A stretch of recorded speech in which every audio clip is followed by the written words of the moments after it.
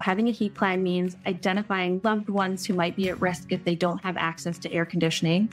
People should also evaluate whether they can stay at home during a heat event or if they should plan to go elsewhere. So if you can stay at home, you want to identify the coolest part of your residence and focus on keeping that one area cool versus your entire home. You also want to identify other locations to stay cool. So places like libraries, malls, or community centers are great places to stay cool. Your community may also have designated cooling centers open as well. I'm Peter McCulley. That's Ashley Davidoff, a public education officer with the Ministry of Emergency Management and Climate Readiness. On this edition of Today in BC, we're talking about how to be prepared for and respond to emergency situations like wildfires and floods. Thanks for joining us on the podcast today, Ashley. Thank you so much for having me. Atmospheric rivers, flooding, wildfires, heat domes. It seems like there's emergency after emergency the past few years. So we thought it would be timely to have someone drop in and talk about preparing for and recovering from disasters. Wildfires are on everybody's minds these days. Perhaps we could talk about what you do around your home to prepare for a wildfire. As you noted, with natural and climate-related disasters becoming more frequent and destructive, everyone in BC is encouraged to get prepared for potential emergency. Regardless of the nature of the emergency, there are 3 steps to take to be better prepared. So these steps are know your hazards, make a plan, and prepare emergency supplies, including an emergency kit and grab-and-go bag. The best way to prepare yourself for a wildfire would to be create that emergency plan with details like how you'll communicate with loved ones and where you'll meet in the event of an evacuation. Because knowing what to do in advance will reduce anxiety and help keep you focused and safe. You'll also want to put together a grab-and-go bag, which is a small emergency kit that's easy to take with you in case you need to leave right away. It's a good idea to make grab-and-go bags for your home, your workplace, and your vehicle, because you never know where you'll be when an emergency happens. And what to do around your home to prepare for a wildfire. There are lots of simple steps you can take to mitigate wildfire risks around your home and property by doing fire smart activities. So some simple fire smart tips include removing branches, leaves, pine needles, and other combustible materials from your roof, gutters, balconies, doorways, and windowsill. You'll also want to keep movable propane tanks or wood piles at least 10 meters away from your home. You want to mow your grass around your home regularly and preferably to a height of less than 10 centimeters. You also want to create a 1.5 meter non-combustible zone around all buildings by raking and or sweeping down to mineral soil, rock, or concrete. There are also so many more great FireSmart tips and resources available at firesmartbc.ca. And I highly encourage everyone to check them out and give them a follow on social media as well. I also want to mention that bcwildfire.ca and the BC Wildfire Service mobile app are the best resources for the most up-to-date and accurate wildfire information available. If you have to leave the house in a hurry, a grab-and-go bag, as you say, is a good idea. What are we putting in the grab-and-go bag? Having a grab-and-go bag is essential if you need to leave in a hurry. You'll want to ensure that your grab-and-go bag includes things like ready-to-eat food and water, a phone charger and battery bank, a small battery-powered or hand-crank radio, a battery-powered or hand-crank flashlight as well, extra batteries for those items. You want to make sure you have a small first aid kit and personal medication, anything that you may need, personal toiletries and items such as an extra pair of glasses or contact lenses and solution if you use those. You'll want to include a copy of your emergency plan, as well as copies of important documents like insurance papers and identification. You'll also want to have some cash and small bills just in case Interact and credit card systems go down in that emergency. You want to make sure you have seasonal clothing and an emergency blanket. And always remember, as the seasons change, to update those items in your grab-and-go bags as well. You want to have a pen and a notepad to take notes if you need to keep track of things that are happening. And you also want to have a whistle in case you're needing some assistance as well. You also want to make sure that each member of your household has their own grab-and-go bag, including your pets. And you want to keep them in an area of your home that's easy to get to, like a hall closet, a spare room, or your garage. It's also really nice to pack a few comfort items to pass the time. So If you are stuck and out of your home, you want to have something like playing cards or a stuffed animal for a little one. The grab and go bag for pets sounds like a really great idea. I hadn't thought of that at all, but now it makes perfect sense to me. And you mentioned insurance papers that should be part of your grab and go bag. And insurance is very important to cover any losses, especially when we're talking about wildfires. Absolutely. So flood and fire insurance is one of the best ways you can protect your family. So home insurance is widely available in every community throughout the province and provides coverage for fire damage and losses. Residential flood insurance can be limited in areas of higher risk. So insurance representatives can help you determine if residential flood insurance or sewer backup coverage is available for your property. And if folks are being evacuated from their homes because of wildfires or floods, I understand there may be short-term financial assistance available. That's correct. So during an emergency, Emergency Support Services, or ESS, provides temporary support for individuals and families affected by emergencies or disasters, such as wildfires and floods. So ESS is typically provided for 72 hours for essentials like lodging, food, clothing, incidentals, as well as transportation. This period of support allows evacuees time to contact their insurance provider for coverage details, connect with family and friends for support, or access community service organizations for longer-term support. ES can continue beyond the 72-hour period on a case-by-case basis if evacuees require more time to transition to recovery and have unmet needs. I also want to note that our government has made improvements to ESS so people can get that support they need more easily and more quickly. In 2020, we digitalized ESS so people can register online and avoid lines at reception centers.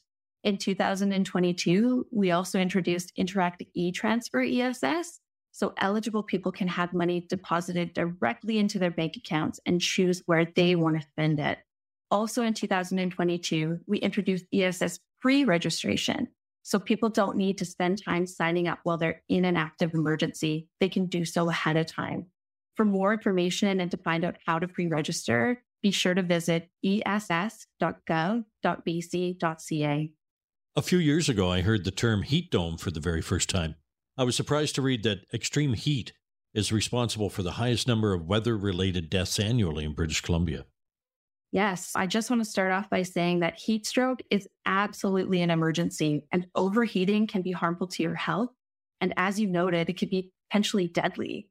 So the people who are most at risk during extreme heat events are older adults, so those over the age of 50, people who live alone or are socially isolated, anyone with pre-existing health conditions such as diabetes, heart disease, or respiratory disease, people with mental illness or substance use disorders, individuals who are marginally housed are definitely at risk during extreme heat, those who work in hot environments, people who are pregnant, infants and young children, and of course, people with other disabilities or limited mobility would be at risk during these extreme heat events.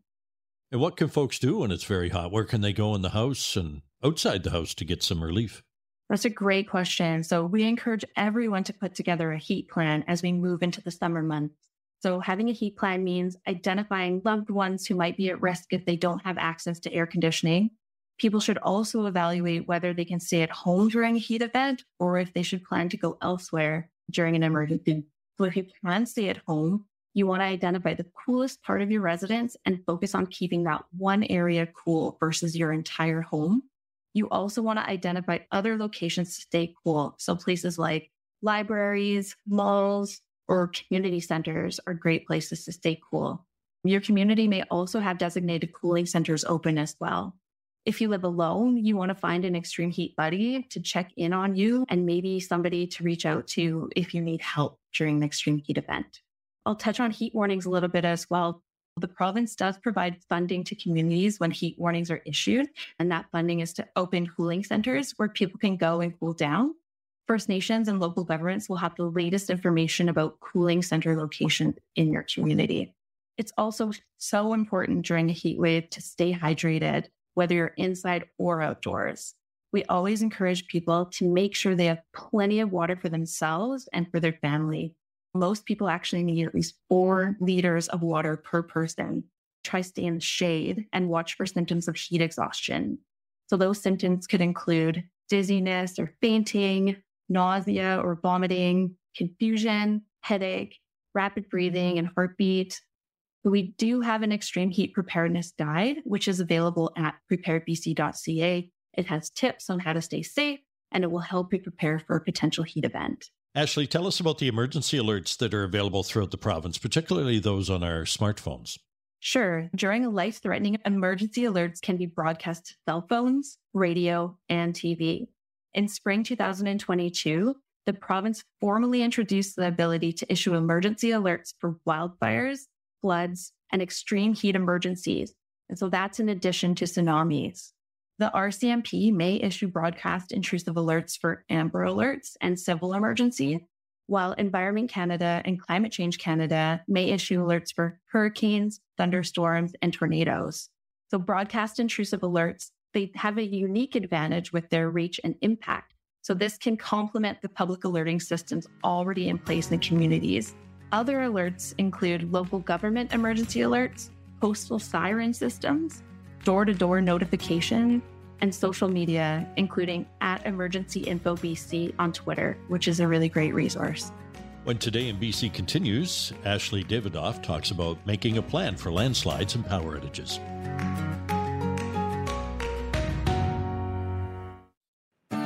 Why spend hours searching dealerships, comparing makes and models? Find the best of BC's inventory in one place, todaysdrive.com. You'll have access to inventory across BC, where you can easily find a vehicle that fits your needs and gets you where you need to go in comfort. Get in the driver's seat. Don't miss out on the many options we have available for you. Powered by Black Press Media, todaysdrive.com connects you with exclusive new and used car deals.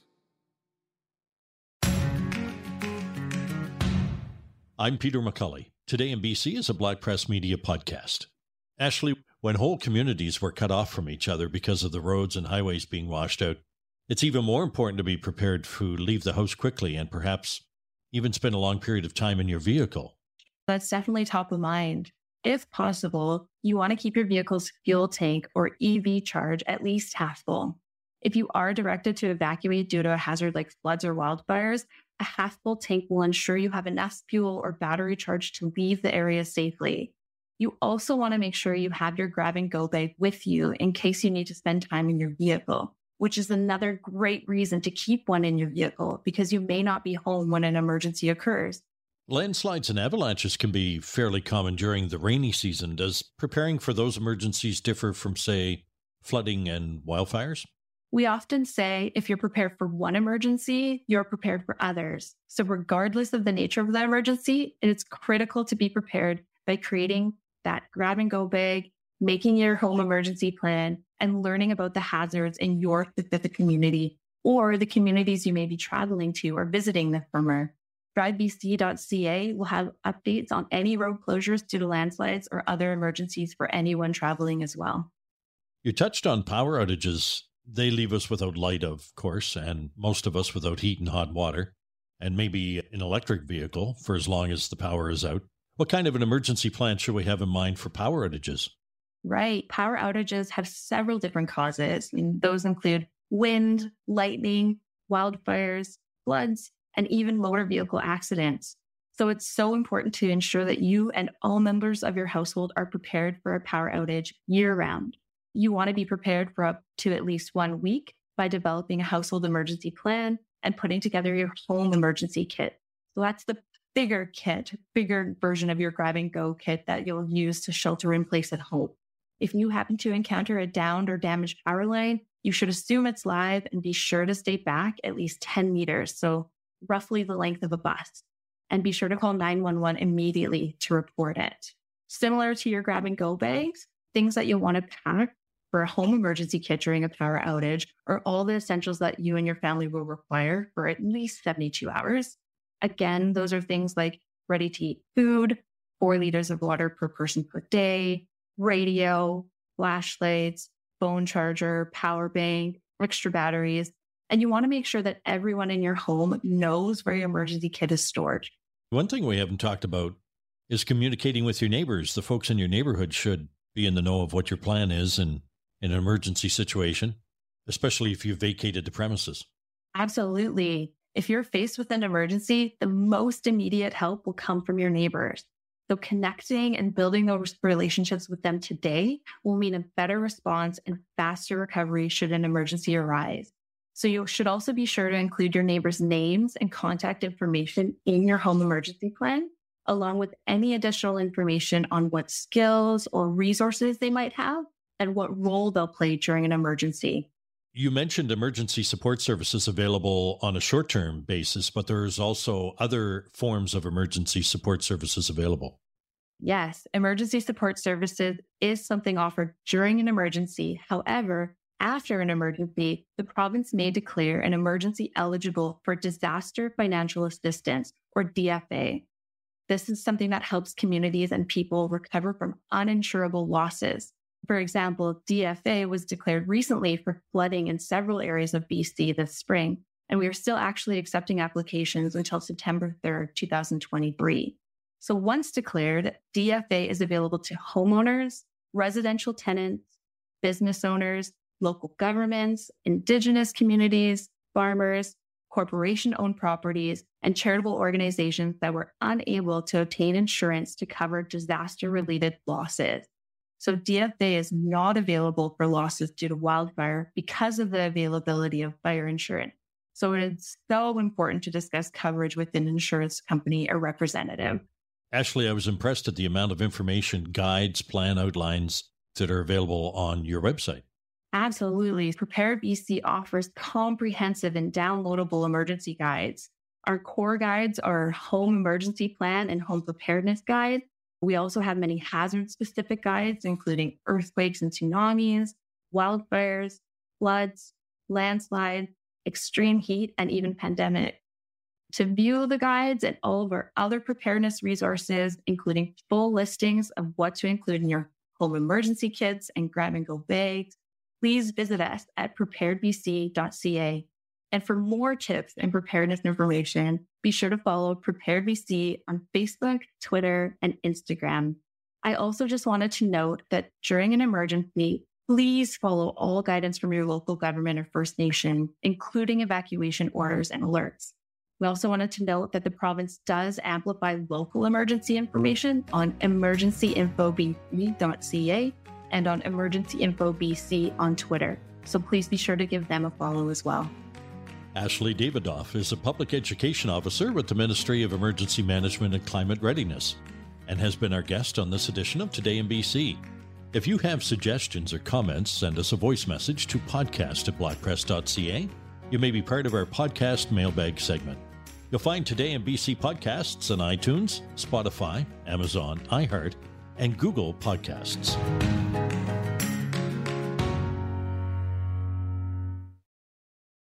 From hidden local hotspots to outrageous wildlife rescues and trend-setting hotels, westcoasttraveler.com shares the latest travel news from your local community and beyond.